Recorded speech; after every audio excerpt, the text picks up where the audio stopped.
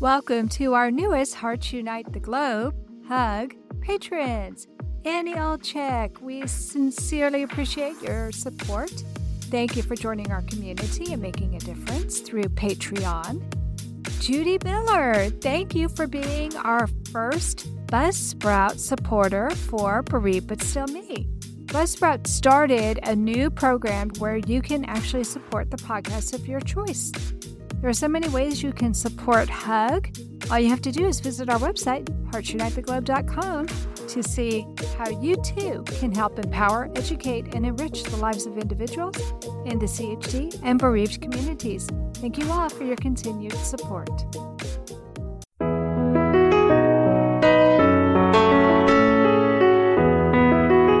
Welcome to Heart with Anna, featuring your host, Anna Jaworski. Our program is a program designed to empower the CHD or congenital heart defect community. Our program may also help families who have children who are chronically ill by bringing information and encouragement to you in order to become an advocate for your community. Now, here is Anna Jaworski. Welcome to Heart with Anna. I am Anna Jaworski and the host of Heart to Heart with Anna. We are in Season 9, and the theme this season is Advancements in Congenital Heart Disease. Our show today is Advancements in Understanding the Liver in Fontan Patients, and our guest is Dr. Fred Wu. Dr. Wu is board certified in pediatrics, internal medicine, and cardiovascular disease. After receiving his Doctor of Medicine degree from the University of Michigan Medical School in Ann Arbor, he completed a combined residency program in pediatrics and internal medicine at the University of Minnesota Medical Center and a fellowship in cardiovascular disease, also at the University of Minnesota. In 2007, he completed an advanced fellowship in adult congenital heart disease and pulmonary hypertension at Harvard Medical School and stayed on to become a faculty member of the Boston Adult Congenital Heart and Pulmonary Hypertension Program. Dr. Wu has received a Santa Fe Adventist Fellow Travel Award for Research, a teaching award from the Harvard Medical School Academy Center for Teaching and Learning Excellence, and grant funding through Boston Children's Hospital's Innovation and Digital Health Accelerator for research into innovative approaches to the management of patients with single ventricle physiology. Welcome to Heart with Anna, Dr. Wu. Thanks, Anna. I'm really excited to chat with you today. Well, I'm excited to have you on the program. So let's start by having you explain why Fontan patients are at risk for developing liver issues. Sure. So as many of your listeners will know, the Fontan operation is done in patients who only have one ventricle that's developed enough to support the circulation. So because that one ventricle is needed to pump the blood to the body and to supply all of the vital organs, the surgeons take the two main veins that carry all of the used blood back to the heart to be pumped through the lungs, and they attach those directly to the pulmonary arteries so that the used blood flows into the lungs without going through a pumping chamber first. So because of that arrangement, the blood pressure in the veins after a Fontan operation is much higher than is normal in somebody with two functional ventricles. So because the liver is the last organ that most of your blood passes through before it returns to the heart, and because the liver is sort of a spongy organ, the increase in venous blood pressure causes the liver to get congested, and over many years that congestion causes scarring or fibrosis in the liver. When you only have one ventricle instead of two, it creates some limitation to the amount of blood that the heart can circulate. And in situations where your body has compromised circulation, it often sacrifices blood flow to the gut and the liver in favor of the other organs. So given those two factors, it's not hard to see why liver disease is such a common problem in the Fontan circulation compared to other types of heart disease. Wow, that's the most comprehensive explanation I've ever heard of why they could have a problem. So it would seem to me that universally, people with a single ventricle heart who have had a Fontan operation will suffer from some kind of liver disease. Yeah, I think that's true, and that's pretty much borne out in most of the research studies that we've done. Most of the studies have shown that the vast majority of patients, if not all of them, have some degree of liver injury when we do studies like CT scanning or liver biopsy. Well, that's kind of scary. When you're told that your child is born with hypoplastic left heart syndrome, like I was, we were told about the 3 surgeries that he would probably need, but nobody said anything about the fact that those surgeries, which save his life, might also cause liver problems. Yeah, what I do for a living, which is taking care of adults with congenital heart disease, is really the result of a lot of successes in the field of caring for people with congenital heart disease. So as you know, the Fontan operation was something that wasn't done until the 70s. So we really don't have a lot of long-term experience with people who had the Fontan operation. So we're really learning more and more as patients who've had the Fontan operation get older. So as you know, there really weren't a lot of people with complex heart disease like single ventricle physiology that were living to adulthood back 50 years ago. But now we have a lot of Fontan patients who are in their 40s and 50s, people that are raising families of their own. And having gone through 30 to 40 years with the Fontan circulation, we're just now learning the sorts of things that can develop in other organs in people who've had the Fontan operation. So a lot of this is still a learning process for us. And without having that experience, we don't really know how to counsel people on what's going to happen to these patients in the very long term. Well, that's good to know that it's not like they were trying to withhold information from me or from any of my friends, but just that it wasn't known. And it's exciting to me to live in a day and age where I can see so many long-term survivors. It must be exciting for you too. It is, and that's really what makes our job very rewarding. You know, again, a lot of these patients come to us with stories, like you told me earlier, where their parents were told that they should just take their child home and love them until they died. Or in some cases, you know, patients were told that they weren't allowed to exercise or participate in gym class with other kids. And really what we're finding now is that even with complex heart disease, after having gone through an operation like the Fontan, most of these kids really live very normal lives and will grow up to have fairly normal lives as adults as well. We just have to be aware of the possible complications and maintain an appropriate level of surveillance to look for complications that we know are likely to happen. Right, right. I have had some friends whose children have developed protein-losing enteropathy, or PLE. Is this a result of liver damage? Yeah, that's a great question, and it's one that I hear a lot. There's actually probably multiple processes that contribute to the development of protein-losing enteropathy after the Fontan operation, but it probably isn't a direct consequence of the liver damage. Instead, they probably have some common mechanisms. So PLE, as you know, is a condition where protein-rich fluid leaks into the gut, and that can cause low levels of protein in the blood, it can cause swelling in the legs or other soft tissues, and it can cause diarrhea and other GI symptoms. The high vein pressures and the compromised blood flow that also cause injury to the liver probably play an important role in the development of PLE. And there's also some evidence for an inflammatory component, which may or may not contribute to the liver disease as well. So most of the current treatments for PLE are focused on reducing the pressure in the Fontan system, improving the circulation of the heart, and then reducing inflammation as well. Well, that's really good to know because, if I'm not mistaken, there are also people who don't have a Fontan physiology who can develop PLE. In fact, I have a friend whose son passed away at a very young age. I think he was 10 or 11 years old. And they were afraid that it was the kind of heart defect he had that had caused the PLE. And so they ended up doing a heart transplant. But sadly, even though he got a new heart, he still had the PLE and ended up passing away because of it. Yeah, PLE is something that has been described in people with inflammatory bowel diseases like Crohn's disease. So there are multiple things that can cause the same type of problem. So anything that causes leakiness of the gut wall, which typically includes some kind of inflammatory process, can cause the blood vessels to get leaky and allow protein to leak out into that space. In the case of people with heart disease, not just Fontan circulation, but any type of heart failure, really, the increased pressure in the veins also sort of forces fluid through the wall of the vessels, and that contributes to the leakiness of the gut as well. So just because somebody has PLE certainly doesn't mean that they have congenital heart disease. Usually, if people are developing PLE because of other causes, there's going to be other symptoms that will point the doctor in the direction of what the underlying etiology really is. Fortunately, in the case of congenital heart disease, in most cases, when people do get PLE, it's already known that they have congenital heart disease. Generally, they're going to have other symptoms of heart failure as well, such as fluid retention, shortness of breath, and things like that. So PLE is rarely the presenting cause for congenital heart disease. And like you say, there are lots of different things that can cause PLE as well. Well, what are the signs and symptoms a patient may exhibit to alert a parent or the patient's doctors that there may be some liver problems occurring?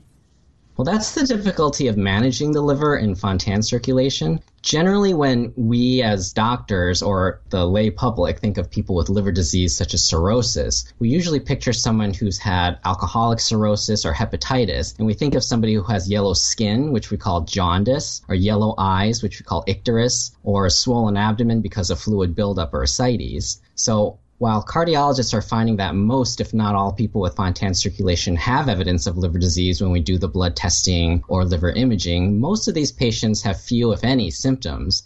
So that's why the onus is really on the primary care doctors and the cardiologists and the liver specialists who are taking care of these people to monitor for signs of liver disease, because they almost never come to you and present with those symptoms themselves. That's really helpful to know, and it's also really scary because there aren't any huge red flags that are alerting people that they probably need to be tested. That's right, and I do have to point out that many of the patients and parents that I talk to often come because they've heard or they've read about cirrhosis and liver disease and Fontan circulation, and sometimes they're quite alarmed by it. And what I always tell patients is that what we call cirrhosis or liver disease in the Fontan population is probably a different animal than the cirrhosis that we see in alcohol use and hepatitis. So again, with alcohol and hepatitis, we often see people presenting with these signs of liver failure, which include varicose veins in the esophagus or the jaundice or ascites that we talked about. But in Fontan patients, those symptoms are very uncommon. Generally, patients have other symptoms that are related to the heart disease, but few, if anything, that are directly related to the liver. And part of the difficulty, too, is that there is some overlap between symptoms of liver failure and heart failure. So in both heart failure and liver failure, you can get the buildup of fluid in the belly that we call ascites, and you can get swelling in the legs that we call edema. And sometimes it can be hard to tease out how much of that is because of their heart disease and how much is because of their liver disease.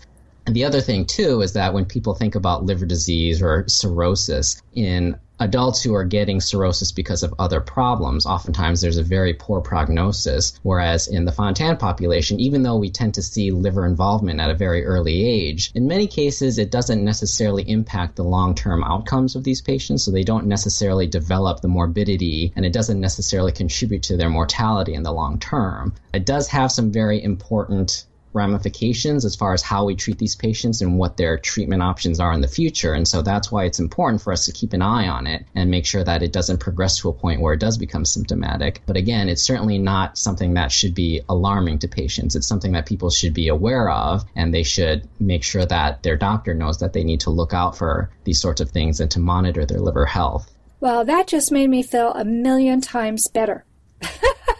That's good. I'm glad to hear that. Well, I have a son who has a single ventricle heart, and there hasn't been much done regarding his liver, aside from his cardiologist knowing that it's not exactly like other people's livers who don't have congenital heart disease, but he hasn't had some of the testing that I was afraid maybe he should have had already. So you make me feel a lot better. He doesn't have any of the symptoms like you said, and so he does have a great quality of life. I just want to see that continue. So of course, you just provided some great information. Thank you for that.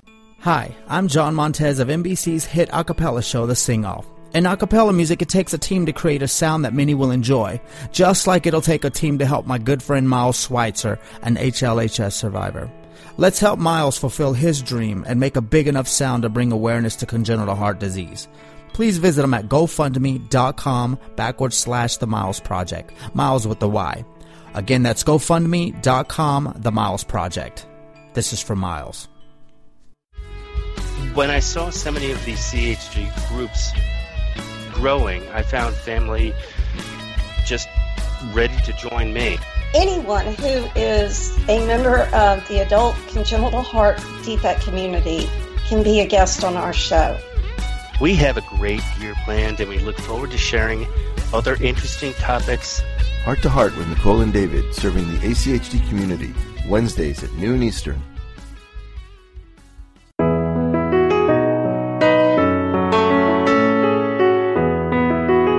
You are listening to Heart with Anna.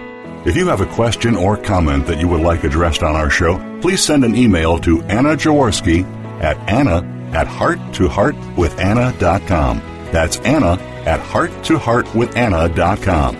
Now, back to Heart with Anna.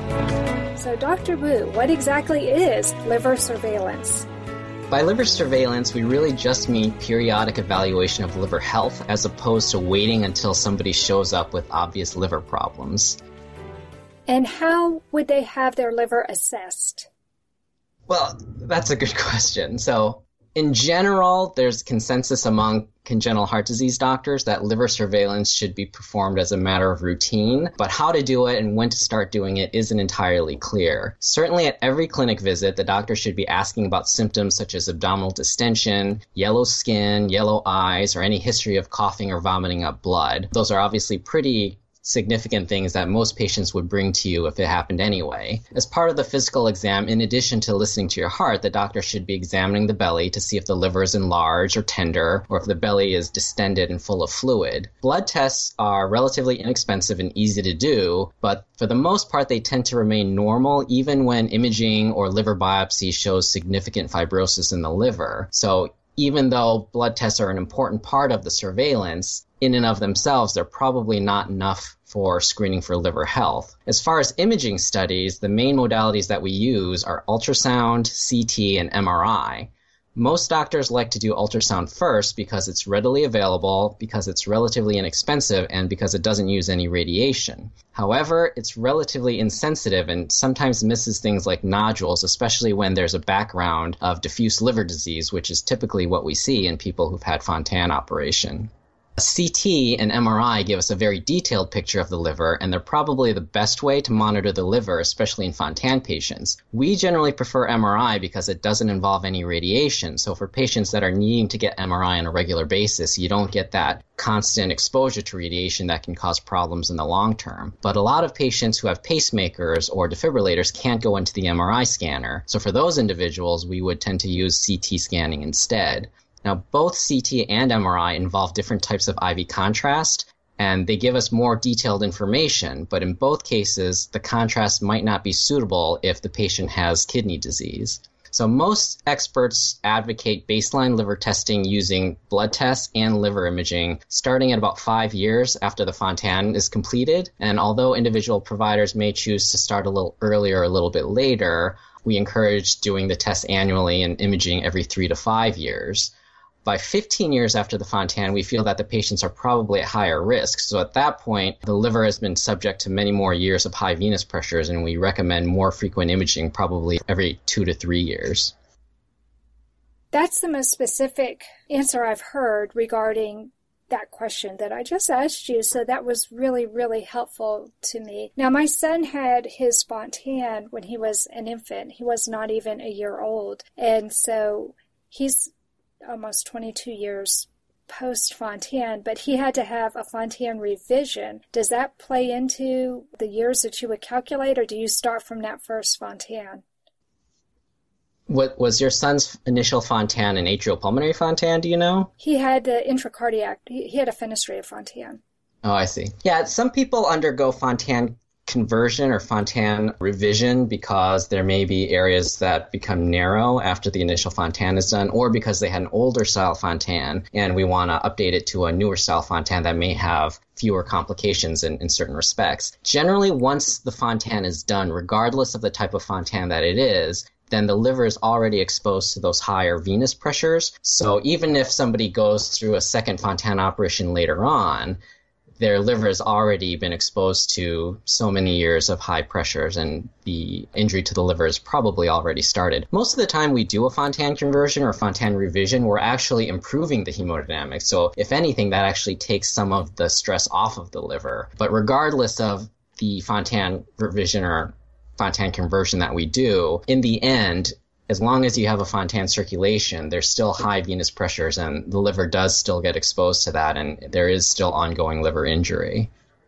Well, that's exactly what I would expect. I've been doing a lot of reading in preparation for our program today, and I read about blood tests and MRIs and ultrasounds, but I also read about something called an alpha-fetoprotein test. Oh, yes. Can you tell us about that? Yeah, the alpha-fetoprotein is not a cardiac test. It's a tumor marker for liver cancer, and most commonly it's ordered by liver doctors who are taking care of people with cirrhosis, because traditionally it has been one of the ways that they use to screen people for development of liver cancer.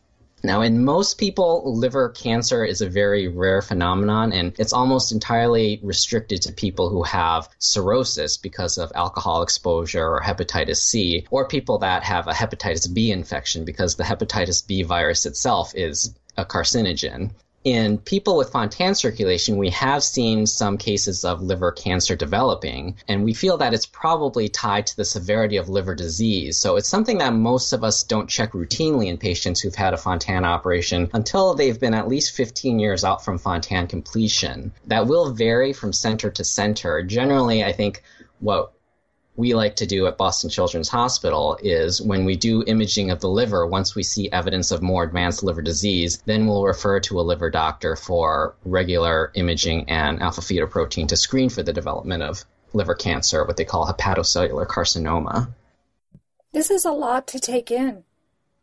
Yeah, it's certainly something that most patients and families find a little bit daunting when we first bring it up. I think the words cirrhosis and cancer and hepatocellular carcinoma are certainly very scary things. But again, I want to emphasize that hepatocellular carcinoma is a relatively uncommon thing. So although it's been reported in the literature, most centers probably only have had 2 to 3 cases of hepatocellular carcinoma out of a couple of hundred or more Fontan patients that they're following. So it really is a small minority where this develops. But just like any other cancer, you want to screen and try to pick these up at a relatively early stage when we still have more treatment options and the potential for cure is highest. In hepatocellular carcinoma, generally, when you see it, just cutting out the cancer is not a good long-term cure, right? Because what it tells us is that the underlying liver parenchyma, the underlying liver tissue, is diseased enough that the patient is at risk of hepatocellular carcinoma. So what we learn from people who have cirrhosis because of alcohol or hepatitis is if you cut out that hepatocellular carcinoma, if you cut out the liver cancer, the likelihood of another liver cancer developing in the next 5 years is quite high. And that probably holds true for the Fontan circulation too. If you develop liver cancer once, you're probably at higher risk of developing it again. So usually when we find somebody who has a liver cancer, we may do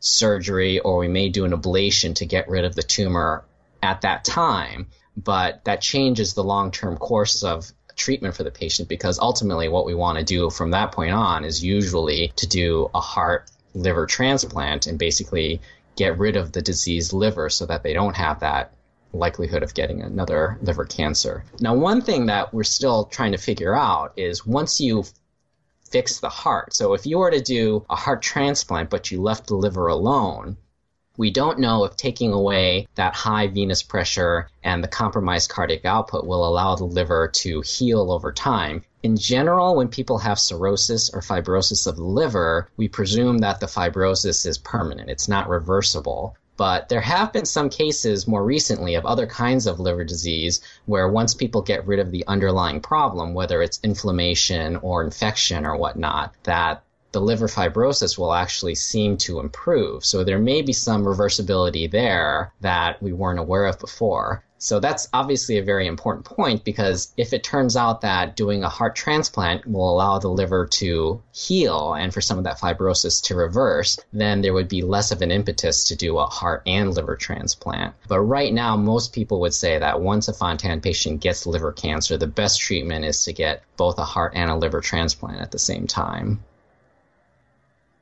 I know that's a lot of information. It's a lot of information. It's also daunting because just thinking about getting one organ transplanted is scary enough. But the thought of having to wait for 2 organs, and I imagine you would want to do them both at the same time, so you'd have to find a donor that's suitable. I mean, what is the likelihood that you can get a liver and a heart at the same time? I think that's a very good question. And obviously, having any kind of transplant is a stressful enough thing to have to go through. Thinking about getting a multiple organ transplant, I think, is even more stressful for the patient. The good news is that in the limited research that we have, when we do a combined heart and liver transplant, the outcomes for the patients tend to be about as good as doing a heart transplant alone. So a heart-liver transplant is not something that we tend to do a lot of. If you look back in the UNOS database, so UNOS is United Network of Organ Sharing. So the United Network of Organ Sharing is what regulates the allocation of organs in the United States, and they do keep very good records. According to their records, over the past 5 years or so, there have been 3 to 4 combined heart-liver transplants specifically for congenital heart disease each year. So it's not a lot. Wow. Yeah, that's really, really small. Right. And most of those happen in a relatively small handful of centers because you don't want a center that doesn't do a lot of combined transplants to do them because their outcomes aren't going to be as good. So centers like the Mayo Clinic or the University of Pennsylvania in Philadelphia tend to do a lot more than most centers. And their experience generally shows that outcomes tend to be about as good for the combined transplants as people who are getting heart transplant only. The downside, as you point out, is that when you have to wait for 2 organs, it does tend to make the time on the wait list a little bit longer. And there's also an increased chance that you'll wait on the list and never get organs before something bad happens, like if the patient, God forbid, should pass away. Right, right. Or if one of the other organs should become compromised because you're waiting. Right. And that's actually something that we have had problems with in the past, and that sort of changed how we approach patients now. So 10 years ago, a lot of the patients that we would send to the transplant team for consideration for transplant would be refused transplant because they had too much liver disease or because they had too much kidney disease. So I think we've been a lot more proactive with what we've learned to monitor for kidney health and liver health and to try to refer those patients to the heart transplant people before they have other organ disease that would make them a poor candidate for transplant. Well, that's good to know. And I think that's one of the most important reasons to have this liver surveillance, don't you? Oh, absolutely. Yeah, that's one of the main reasons why we need to do it. You don't want to wait until a patient is too far gone before you send them because by that point, obviously, their options are going to be fewer. Right. The most common themes that I hear is why. She always needed a lot of attention. She had strokes. Even though it's a natural inclination to withdraw from the CHD community, I think being a part of it to help me be part of the solution. Heart to Heart with Michael. Please join us every Thursday at noon Eastern. I'm Michael Lieben, and I'll be your host as we talk with people from around the world who have experienced those most difficult moments.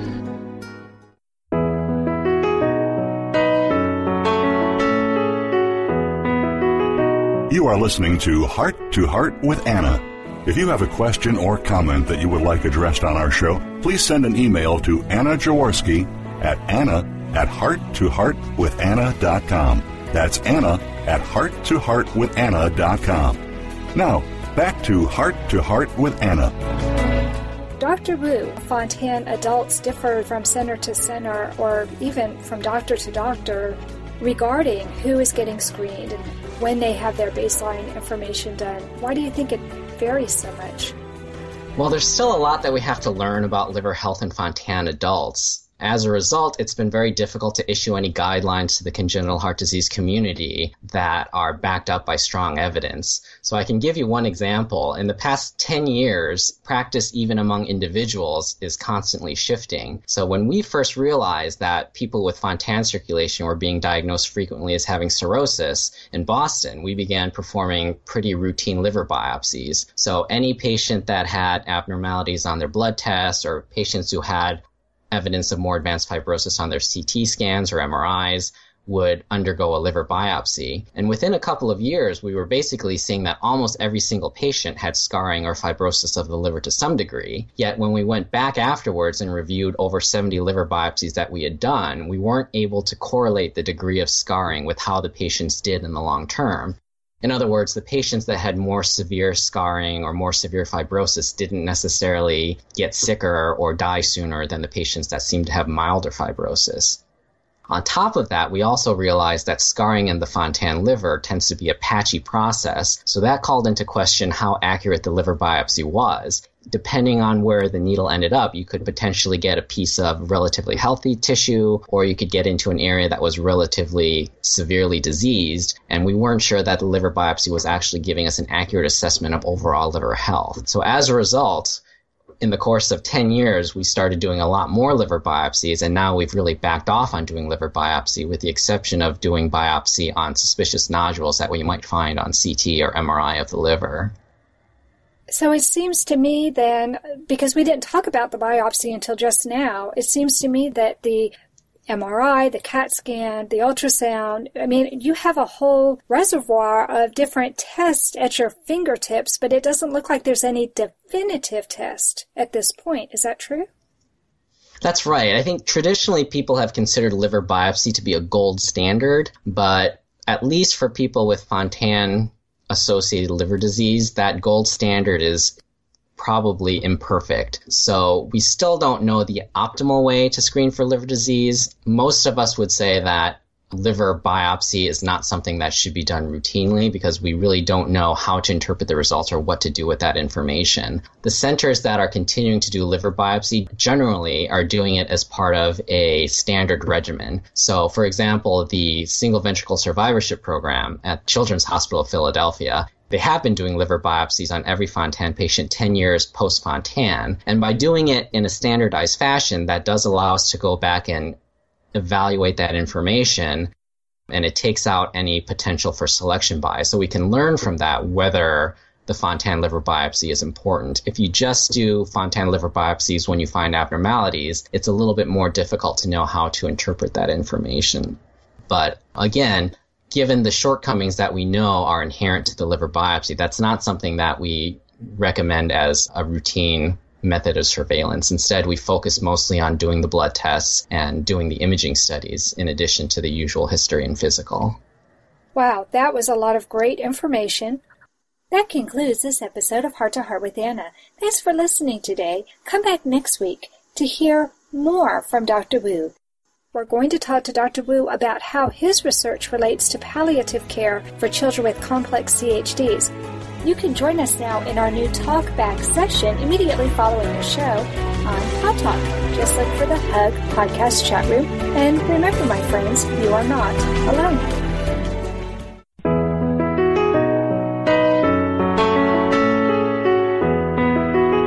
Thank you again for joining us this week. We hope you've been inspired and empowered to become an advocate for the congenital heart defect community. Heart to Heart with Anna, with your host Anna Jaworski, can be heard every Tuesday at 12 noon Eastern Time. We'll talk again next week.